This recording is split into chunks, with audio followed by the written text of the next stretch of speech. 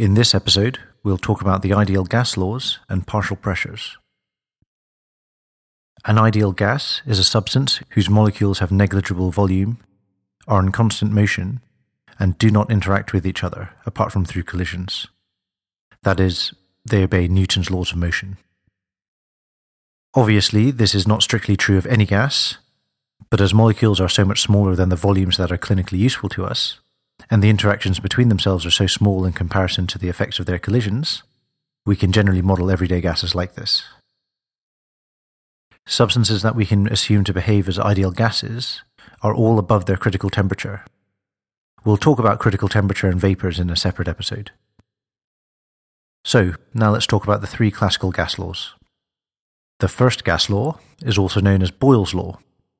It states that at a constant temperature, the volume occupied by a gas is inversely proportional to its pressure, or pressure times volume equals a constant. This makes intuitive sense. If you close off the end of a syringe that's full of air and you apply pressure, you compress the gas inside to a smaller volume. This law can be used to calculate the volume of oxygen stored in a medical gas cylinder. The second gas law is known as Charles's law. It states that at a constant pressure, the volume occupied by a gas is directly proportional to its absolute temperature, or volume divided by temperature equals a constant. Again, this is reasonably intuitive. As you heat up a gas, it expands. An application of Charles's law is the Bourdon thermometer. A Bourdon thermometer is a modified Bourdon gauge that has a sealed end.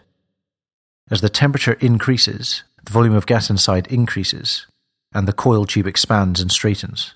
This allows a pointer to move along a dial, and you can read the temperature off from there.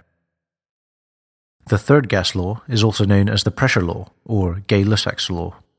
It states that when kept at a constant volume, the pressure exerted by a gas is directly proportional to its absolute temperature. When you combine these laws together, you get the combined gas law, or the universal gas law.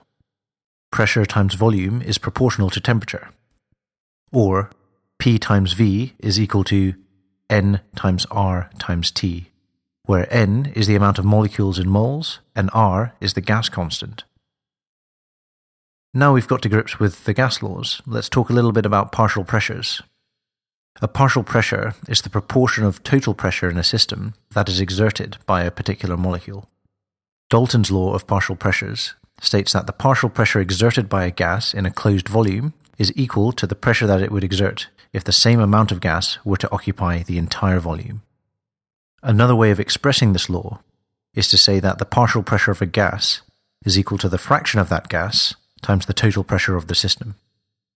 For example, if the fraction of oxygen in a system was 50% or 0.5, and the total pressure was 100 kilopascals, the partial pressure of oxygen in that system would be 50.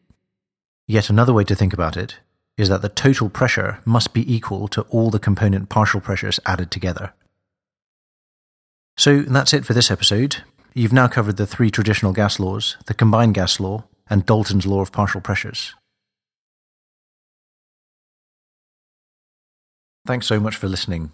If you've liked this episode, please feel free to subscribe through your podcast player of choice.